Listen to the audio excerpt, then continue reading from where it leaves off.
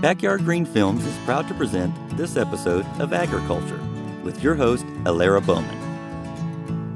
Alara and her husband Rick travel throughout the land in their teardrop trailer that they have nicknamed Maggie, bringing you stories about their travels and the people they meet. They visit farmers, ranchers, and just about anyone who loves putting their hands in the dirt or their feet in stirrups. For the past 3 years, they have been filming a documentary about heritage breed animals entitled The Holstein Dilemma, Heritage Breeds, and the Need for Biodiversity. In those travels, they have gotten to meet some very interesting people. Here's one of those interviews. Hi, this is Alara, and welcome back to our podcast. Last week, we shared a few of our adventures at the National Western Stock Show and interviews with some of the people we met. This week, we'll cover the history part for all of those who wondered how it got started. First, though, let me start with a little bit about the weather. We're recording this on the last few days of December, and there's rain in the air yet again here in San Diego. It's a month that we San Diegans appreciate for many reasons, but a big one for me is that we get to pretend we understand the concept of weather for just a few days a year. This December, we've had at least 3 big storms that have brought quite a bit of very much welcomed rain to our city and to the state in general. Weather's one of those things that we Southern Californians don't get to often see, even if we sometimes very much want some sort of precipitation to fall from the sky, if you please. You would figure that with almost 4 years of travel under our belts for the Holstein Dilemma documentary, in pretty much every month of the year and every part of the country, that we would be completely over that happy feeling that we get as Californians when we see the weather. Rain? Check. Wind? Check, check, check. That's a sound guy joke, by the way. Get it? Ha. Okay, so maybe we spent a long time on the road and maybe too much. Anyway, fog? Check. Freezing cold? Check. Blazing heat? Check. Humidity, lightning, sleet, hail, overflowing rivers, mud, and pretty much every type of weather. We can say we've seen it in our travels. But the one thing we haven't actually seen a whole lot of is snow. It's kind of weird, huh? We've had flight delays or cancellations more than we've liked, but we didn't actually get to see the stuff that created it. We saw a little bit in Kansas on one trip on the way out to visit Matt DeVader, but it was kind of the afterwards part where there's an inch covering the ground and nothing coming from the sky. It was gone within about 50 miles or so on the road. That said, the one time it came down in a mad rush was our trip to Denver, Colorado in January of 2018, during our trip to see the National Western Stock Show. It was perfect snow even then, as the weather in Denver was cool but sunny for the 3 days up to that while we lugged the camera gear and microphones around the barns and the pens. The skies waited to start the show until right before we left. We woke up that last morning to head to the Denver airport, and there was enough snow on the ground to make us wonder if we'd be making it to the freeway.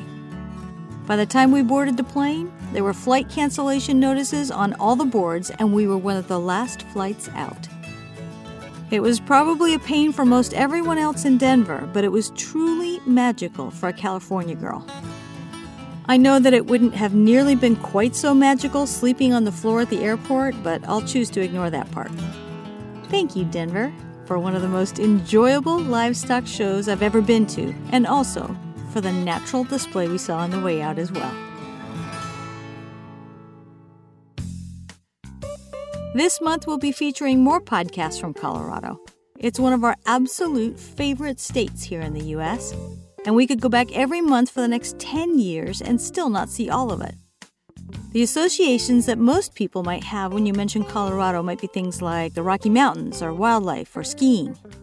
Maybe it's the Broncos or legal marijuana or that big crazy airport in the middle of nowhere or Coors or NORAD. Maybe it's that river that goes through the state that ends up here in California. You know, that one that we kind of take for granted but are really, really, really dependent on? But the association that might be new to some people, but that is apparent wherever you travel in that state, is that Colorado is chock full of agriculture. And this agricultural connection of the ranching kind is unmistakable when you hit Denver. It's palpable in the vicinity of the National Western Center. And you feel like you've gone back in time when you stand in the old stockyards and look over the wooden pens by the railhead. The history of the National Western Show and the site is pretty interesting. If you'd like more information, you can find the links to all the websites we mention and the places we get our information at the bottom of the podcast introduction. But we'll give you the Reader's Digest version here of what you'll find at nationalwestern.com and at nationalwesterncenter.com sites. Here's how the whole thing got started. There's the National Western Center, the location, and the National Western Stock Show, the event. First, the location. With the settlers coming west at a good clip and Denver's central location, the cattle industry boomed in the early days. There was quite a bit of buying and selling going on. In 1881, the Denver Union Stockyard Company was founded as the central place to do business. This is what would eventually evolve into the National Western Center, and it was a perfect spot to ship cattle around the country, as it had 3 major rail lines, and it was situated right next to the South Platte River. Soon, they built wooden stock pens. There's an elevated walkway to look down on the cattle and an animal transport bridge over the river. In 1898, they built the Denver Union Stockyard Exchange Building and added to it over the next 20 years.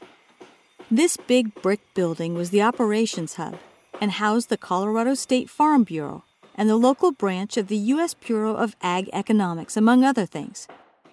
This 4-story architecturally detailed building was impressive, and it was supposed to be. It was a sign of the livestock industry's stature and success in the community. So this area was humming along 24/7, and not just with cattle. They had sheep and pigs and probably any other livestock that might be bought and sold going through. Then the peripheral businesses went up. Packing plants, barns, smelters, water towers, and every other related thing joined the chorus and built in the areas around the center. And then the event part started. In 1905, the Denver Livestock Commission merchants, stockyards company executives, packers, and cattlemen got together and picked a site to start a show, which was, of course, the Denver Stockyards and at the National Western Center spot. 1906 saw the first National Western Stock Show opener.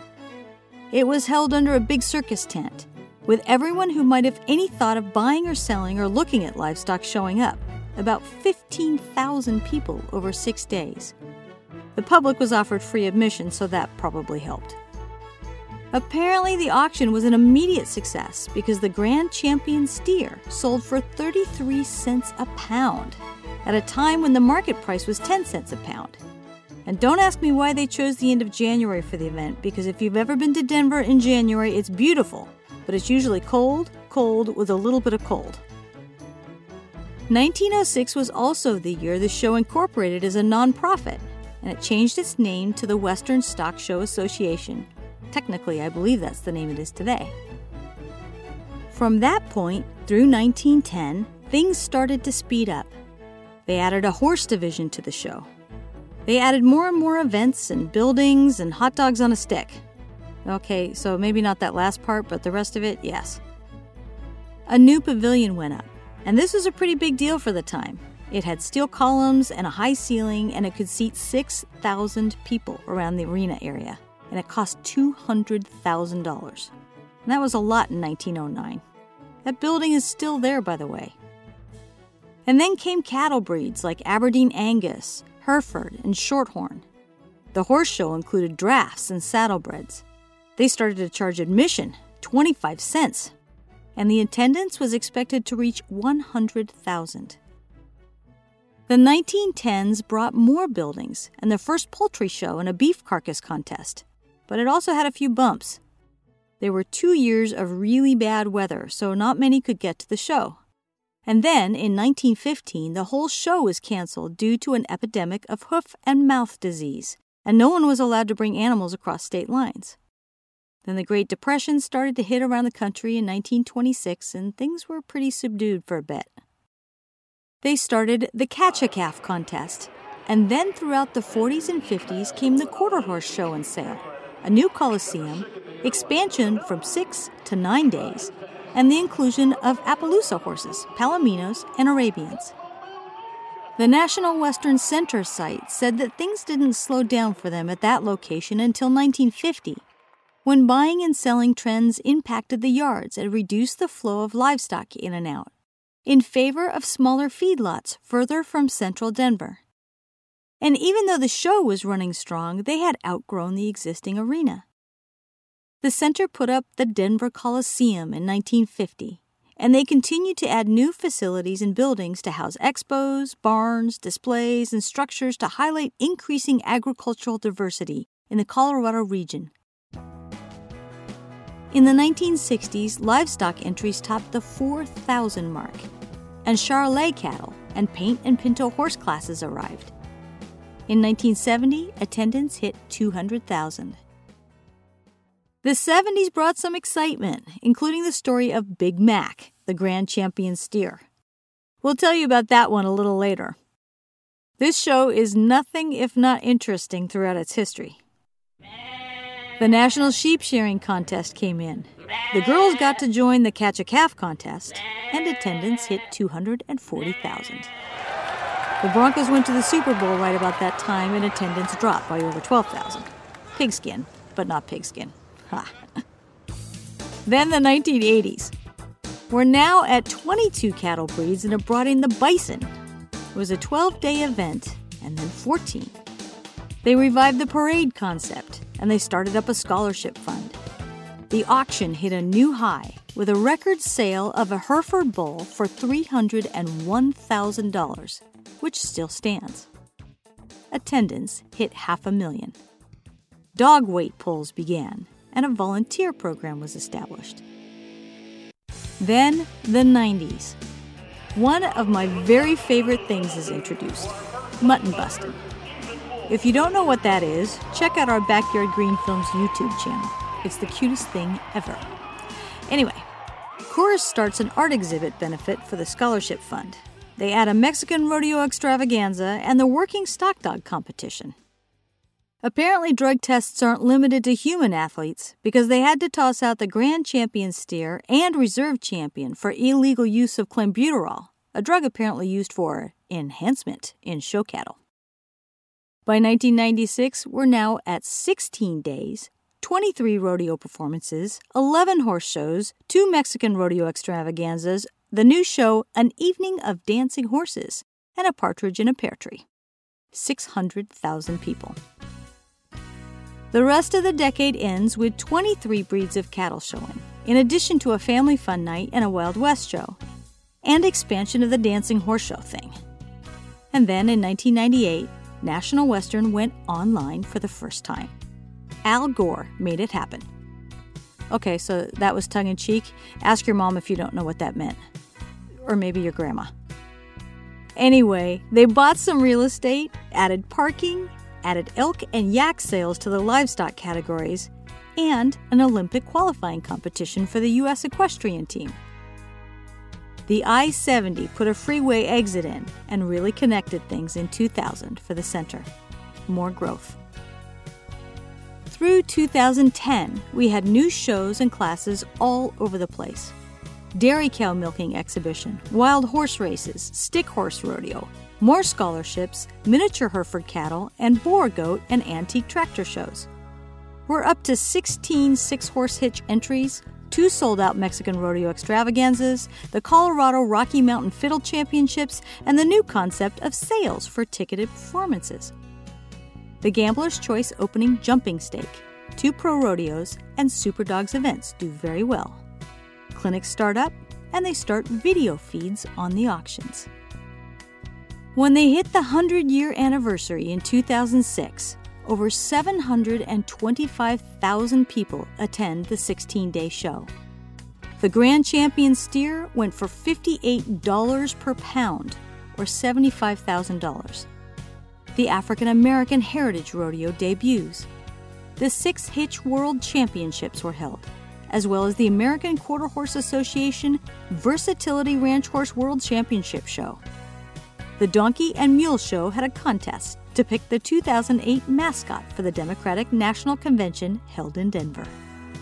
heifers are shown for the market division for the first time, and one of them is chosen as reserve grand champion. Wow. All in the same general spot as it started out on in 1906. So by 2011, the center again was faced with a realization that the need was there to expand or move.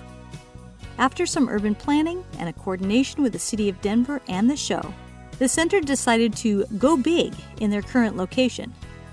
They feel that the National Western Stock Show is, and I quote, the Super Bowl of stock shows.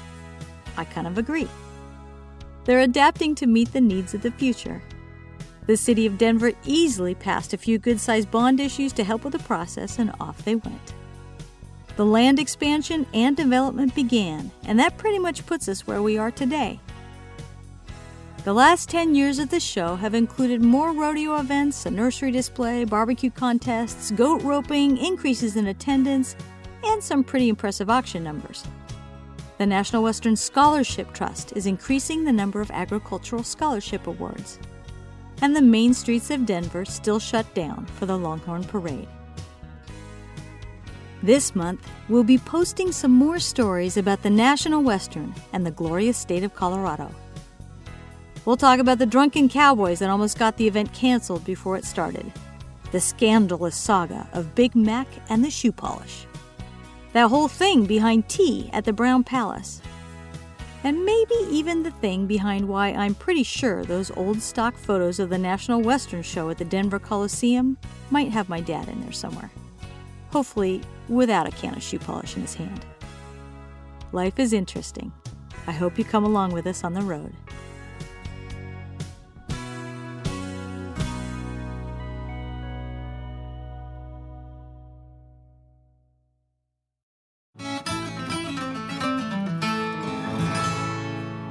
If you liked our podcast, please subscribe. This is how we keep going. And please tell your friends to join us. Please feel free to post any questions or comments that you might have to our social media sites. Our Twitter feed is at Backyard Green Films, spelled BKYRDGREENFILMS. Our Instagram is at Backyard Green Films, BACKYARDGREENFILMS. Our Facebook is Backyard Green Films. Our YouTube URL is youtube.com/backyardgreenfilms.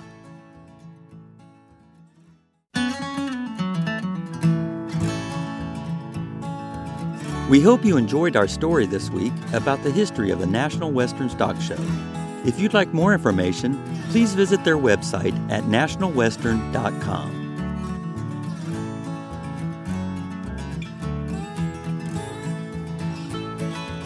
You have been listening to Agriculture with your host, Alara Bowman. Please tune in for more upcoming episodes from our travels. I'm Rick Bowman, your behind-the-scenes editor. Until next time. Again, please like and subscribe to our podcast so we can continue to bring you more stories and interviews like the one you just heard. This has been a presentation of Backyard Green Films Productions, all rights reserved, copyright 2019.